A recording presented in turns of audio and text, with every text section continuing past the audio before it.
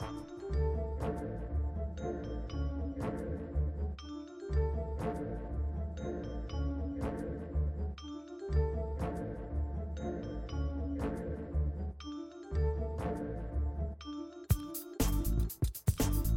everyone, I'm Wendy Muse, creator of the Left Pocket Project, which brings you the history of leftists of color, one swipe at a time. And this is the Left Pocket Project podcast.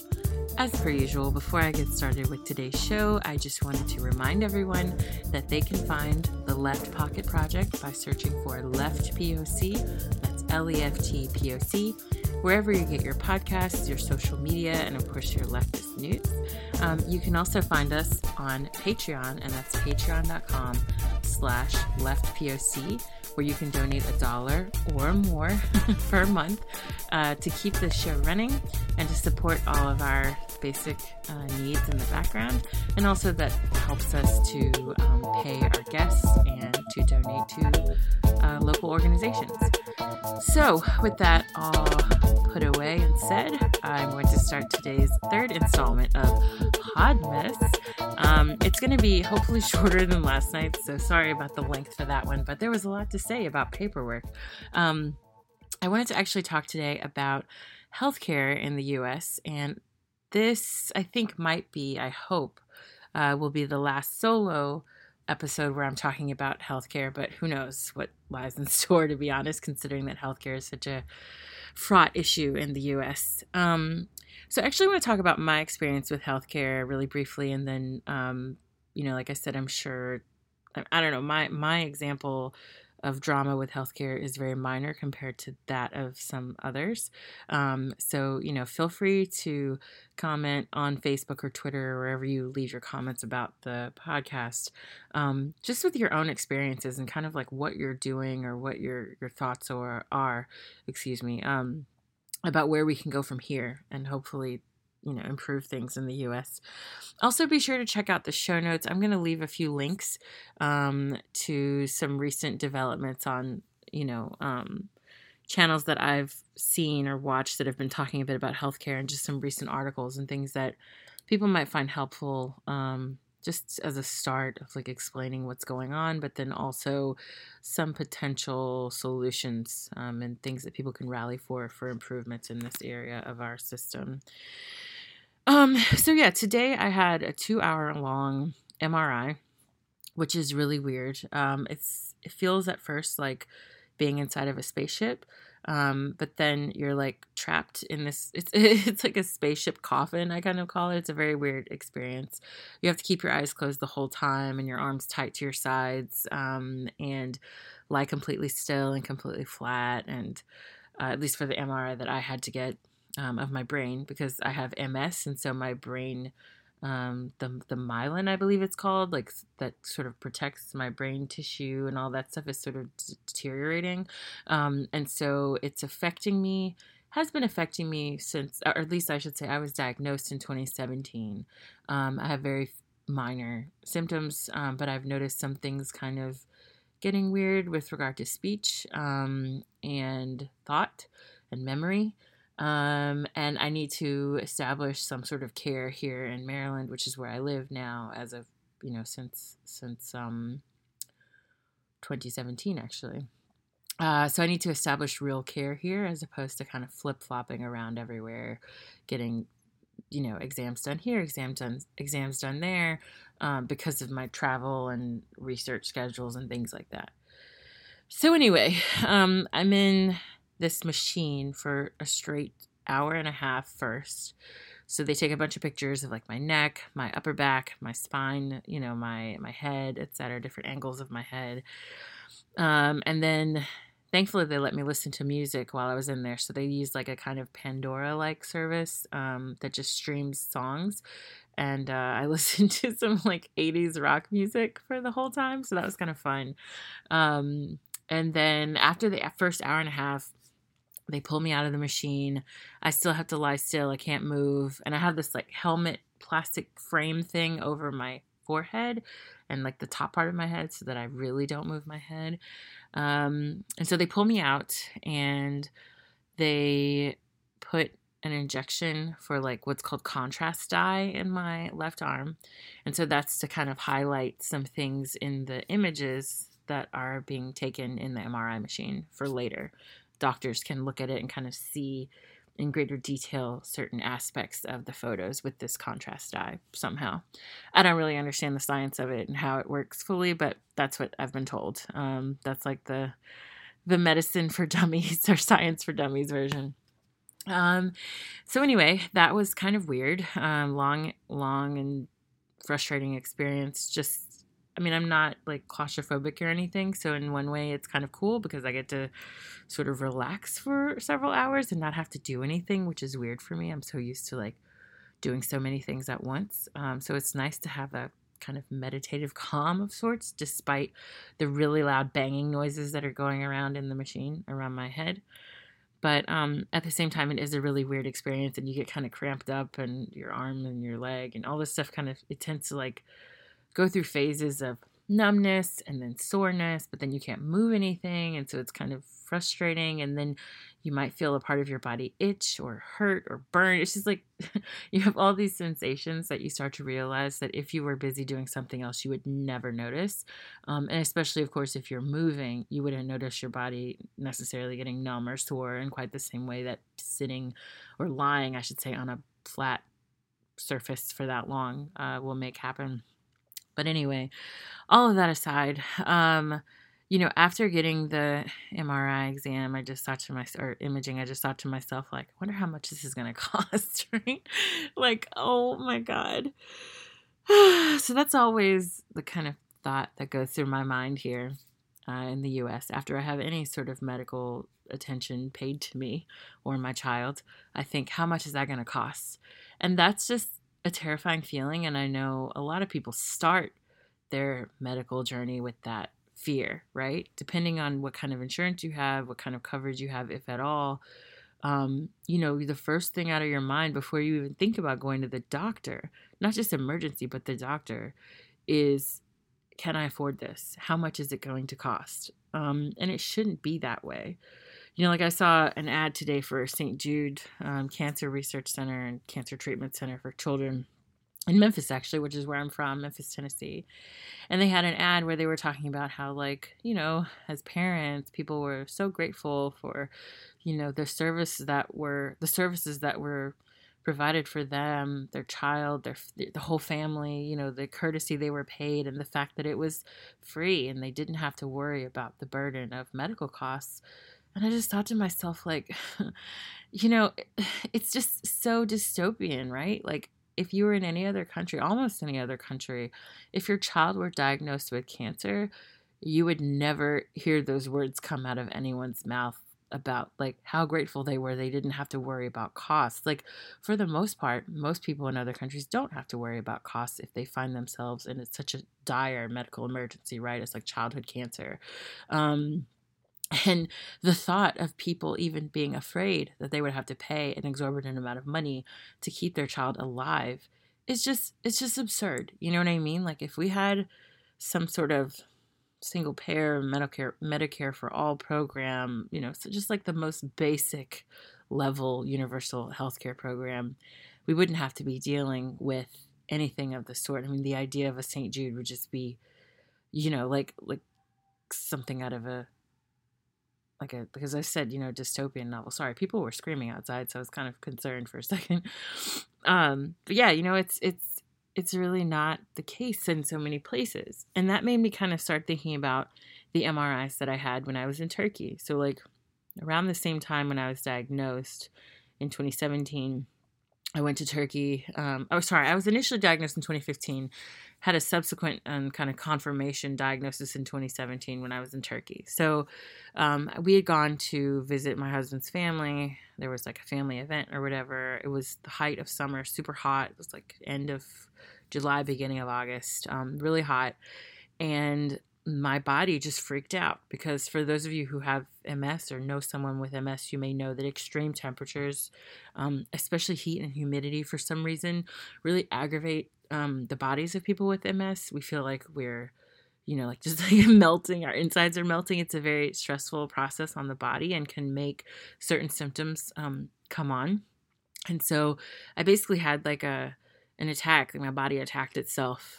We were trying to get on the ferry to go from one city to the next to like go to meet up with my husband's family, and my body just started shaking. I was stressed out because we were also in the middle of a move back in the States. So we were moving from Virginia to Maryland.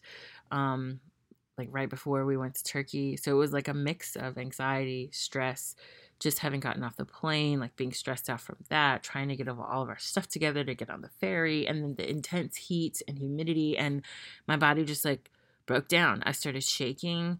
I couldn't control my hands, my arm, nothing. Like it was as if I was having a seizure or something. And I'd never experienced anything like it before in my life. And so while we were there, we had already been planning actually for me to go see a neurologist in Turkey because they have really good doctors in Turkey in general. And the healthcare there is not as expensive. And so, I was like, yeah, okay, we can do that. Sounds like a great idea, whatever. We'd already kind of called around and gotten some doctors in line for me to see while I was there. But then this attack happened, and it was like, whew, that really was A, well-timed, but B, just kind of highlighted the urgency of my need to go and see someone and to make sure that MS was actually what was going on with me. So I went to a doctor while in Turkey who was amazing. He's a female doctor and just really careful and like attentive, and went through everything with me, confirmed my MS diagnosis, and she ran a ton of MRIs, which is where the story kind of comes back full circle. So I had to have multiple MRIs, although they weren't like 2 hours at a time like the one I had today. It was several MRIs. I would have breaks in between them for each set of angles and like parts of the body, etc., parts of my like upper body. And I would say the total costs for like going to get the MRIs, going to see the doctor who was like a private doctor. I went to see her twice. She did a physical exam, MRI analysis. She ran some other tests. She's like like top to bottom, if you can imagine a physical, but just in relation to this diagnosis. In the US, it would have cost me, I'm thinking thousands of dollars at least. Like I could at least see them. I could see them, charging the company. So the insurance paperwork would say probably something in the thousands of dollars. Just kind of reflecting on how much I had to pay, for example, for ultrasounds in the U.S. when I was pregnant with my daughter, and then thinking about MRIs that I'd had in the U.S. before. So, just kind of thinking of those costs, right? I'm imagining it's going to be thousands of dollars. And I only paid, I would say I didn't want to say like $200, maybe max, for all of these exams and all of these scans and everything. And that's without insurance, right? And that's at a private, like research institute type hospital. If you can imagine like a Johns Hopkins type hospital in Turkey, right? And if I had had insurance in Turkey, it would have been probably free or very close to free. That's certainly been the case, when my in-laws have had medical emergencies or they've had to have these like extensive tests run in order to diagnose illnesses or, chronic concerns or whatever. They didn't have to pay anything, or they paid very little out of pocket. And it was, comparable to their cost of living where they live. It wasn't something that was like, oh, I'm just saying this as, an American thinking in U.S. currency versus the Turkish lira. No, it was literally like if I lived there and I had insurance, or, just like if I were a Turkish citizen by birth and lived there and had just like Turkish healthcare through the state, it's very inexpensive and most of the time free. You pay through your taxes, but even then, like, it's a cost that's very minimal compared to what we pay already here in taxes and get nothing for. We have nothing to show for it. It like all goes to war and, so much nonsense. And, corporate tax breaks and things like that. So it's just mind boggling to think that we have to worry about, just having our basic health needs met, diagnoses that can be easily, treated and dealt with and managed, and yet we have to wait on them we have to wait to get seen, because we can't afford the treatment, or we can't even afford the diagnosis, and then things get worse and worse and worse and progressively worse, and then by the time we go to the hospital, we're damn near dead, and the bill is going to be enough to basically make us die of shock if we haven't already died from whatever illness we had, or condition that we were dealing with, that we had let get out of control because we didn't have the funds to go to the doctor in the first place. So, that's a reality for so many people. And as I've said over and over, like, I have quote unquote good insurance where I only pay 10% and I don't have premiums, or I don't have like a deductible and all this stuff, or like a set amount that I need to reach before I can get service.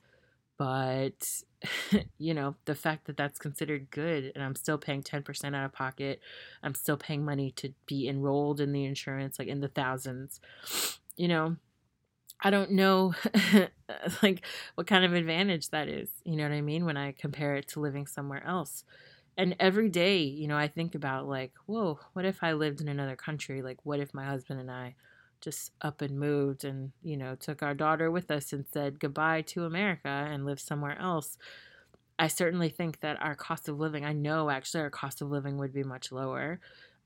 We perhaps wouldn't have the ease of like disposable products that we have here in the US. Like, I feel like it's very easy to get a bunch of junk. If you want stuff, whatever you want, you can get it whenever you want it, pretty much. Like, if you have the money for it, and often it doesn't cost that much money, you can get things that you want, right? Like, I want this kind of salsa, or I want this type of dress, or I want this type of dresser, or like lamp, or whatever. We have access, easy access to goods, most of which, as I talk about, that I mentioned before, like, they're disposable, right? They're like not high value goods, but they're goods nonetheless that meet our immediate needs for that moment. And, they're cheaply made goods, cheaply produced, often with non-unionized labor, often abroad, with people who are in dire conditions themselves, much worse than ours. And it's just like layers and layers and layers of oppression upon oppression for the sake of satisfying this like need, quote unquote need, for consumer goods. And I'm I don't know, it's just crazy. Like, I'm in the process right now, I'm TAing a class that deals with the early Atlantic worlds, and kind of the origins of slavery in the Americas and things like that. And just thinking about how this ball got rolling in the first place, and how Europeans became obsessed with these small, cheaper, consumer goods that were being produced by virtue of the goods that were, basically stolen through the exploitation of indigenous groups in Africa and the Americas, through enslavement, through land removal and things like that. And we look back at those times and we say, God, like, people were killing each other over sugar, and like harming each other over silk and cotton and all this silly stuff. Like, look at them, it's so ridiculous, right? And we also often look at those times, 1700s, and we say, like, how could people know that this was going on and not really do anything to change it?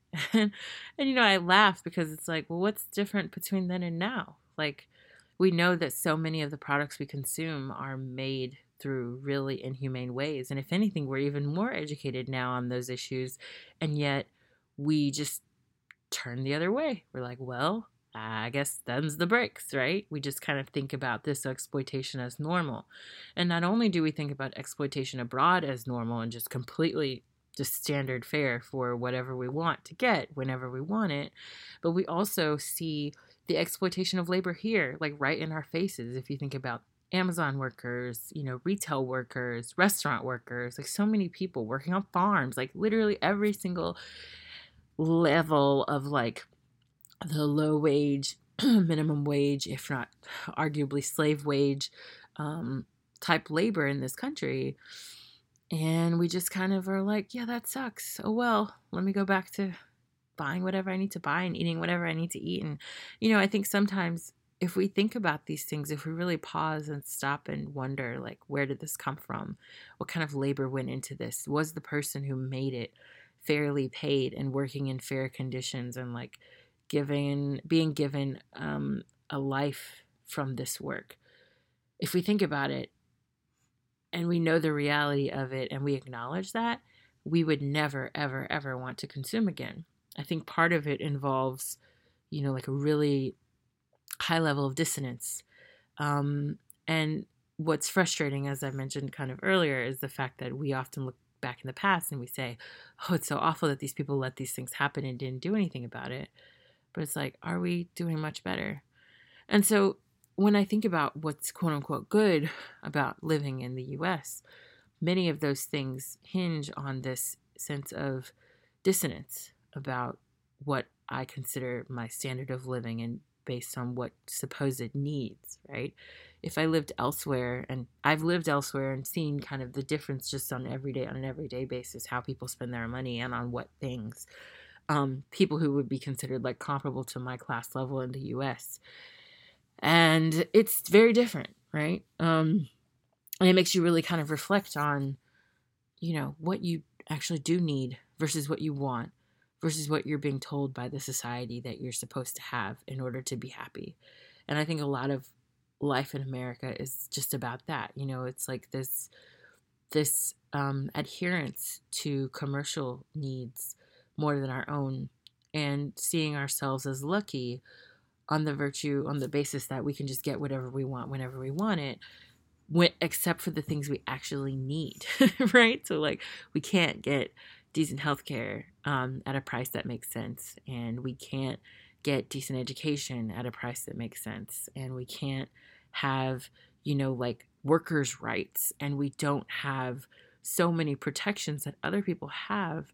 We talk a lot about free speech, but even that is not really free. I mean, go and be a Palestinian rights activist and see how far you get in so many areas of of education, politics, etc. Right? Like sometimes there are just things that we are self-censoring for the sake of, like getting a job.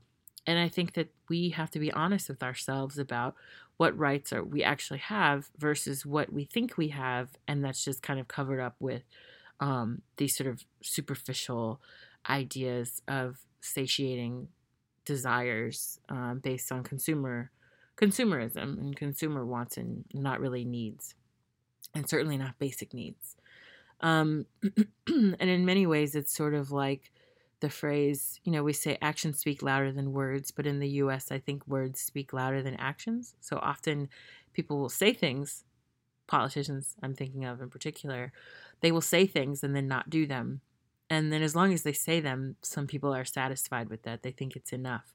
As long as they talk about racial equality, but they don't do anything to secure it through law and through their actions, or they talk about dealing with economic inequality, but then they don't do anything in the law to change it, and in fact do things to make things worse. We're taught to look only at the word and not at the action. And I think in the parallel to that is with regard to consumerism and health and needs, basic needs versus wants, or needs versus desires. We focus so much on the material goods and the desires that we ignore as a country. And I'm not saying individuals, because obviously individuals care a lot about these things, but as a country, as a collective, as a voting body, we ignore the basic needs being met for the sake of this, securing these very surface level desires. And it's a really disappointing state of affairs. I'm not trying to be negative here. I'm trying to be positive. I think that there are lots of people out there who feel this way and recognize this problem and who are working to remedy it through a variety of means. But it's definitely frustrating that we're still here, and that just to get an exam to make sure that I am being subsequently properly treated for an illness that I'm dealing with, that I worry about how much it's going to cost in the end. And if I'm going to go into debt trying to pay medical bills, it's frustrating. And like a couple weeks ago, the week before Thanksgiving, my daughter was hospitalized. She had breathing issues. I think I mentioned this in another episode or elsewhere. And she had to stay she was at the hospital for several hours. The weekend before, she was hospitalized because she had an ear infection that got out of control. We didn't even know it was an ear infection. The doctors didn't realize she had an ear infection. And it got intense to the point that they thought she was going to have surgery, like all this like drama. So she stayed at the hospital. And while staying at the hospital, I just kept hearing like the cha-ching in my head of the like cash register every time they brought in a food item, every time they brought in another specialist to see her, every time they brought in a gown for her to wear. I just kept thinking, okay, there's another exorbitant fee I have to pay, another exorbitant fee I have to pay. And it's like, I don't know. It's just sad that for any kinds of health needs here, we worry about that. It shouldn't be that way. And I hope that at least in my daughter's lifetime, that she doesn't have to make the crazy decision of like, oh, should I literally leave the place where I grew up and was born in to escape to like some place where there's some semblance of economic equality or like access to things that we need as human beings, because she feels like she can't get it here. It's a really weird feeling, especially considering all the propaganda about how great America is and how great and perfect things are here, and how much people in other countries like look to the US as some sort of model for what life is like, at least if they're just going by what they see, in the media, the mainstream media more particularly. But when people come here and they live here, or if they know people who live here who are not wealthy and they see the reality, things change. But the propaganda is very strong. Even with seeing that reality, people still will risk life and limb to come here because the conditions are so bad in their country, oftentimes, almost always actually the fault of the U.S., at least in the, surrounding areas. And I mean, well, all over the world, to be honest. And so, you have people leaving because they have no other choice and they see the U.S. as an alternative. But the reality is that when they get here, people recognize very quickly that it's not what they see on TV. And, I think Americans, U.S.-born Americans, are starting to realize that too. And what we do with that, we'll see. Time will tell. But I think there's been, there have been some stirrings of where things are going to end up if we don't fix this problem soon. And I hope, as I said, that it's sooner than later, and it's sooner than when I need to, or my daughter needs to start thinking about getting the hell out of Dodge. So anyway, with that said, that is the end of today's Podmas episode. I'll try to have some happier notes, I promise. I have some interviews lined up that are going to be very happy and positive and encouraging. They're not going to be gloom and doom like most of my episodes will be. So I promise those are in the works and on their way to your ears. But in the meantime, as per usual, make sure that you subscribe, that you check us out on Patreon, on social media, and elsewhere. You can directly contact me if you have questions or concerns, or if you want to learn more about the Left Pocket Project as a whole. Anyway, you can do all of that by finding at LeftPOC online, and on Patreon, of course, patreon.com/LeftPOC. I will speak to you all soon. Have a wonderful night, and enjoy the rest of your weekend. Bye-bye.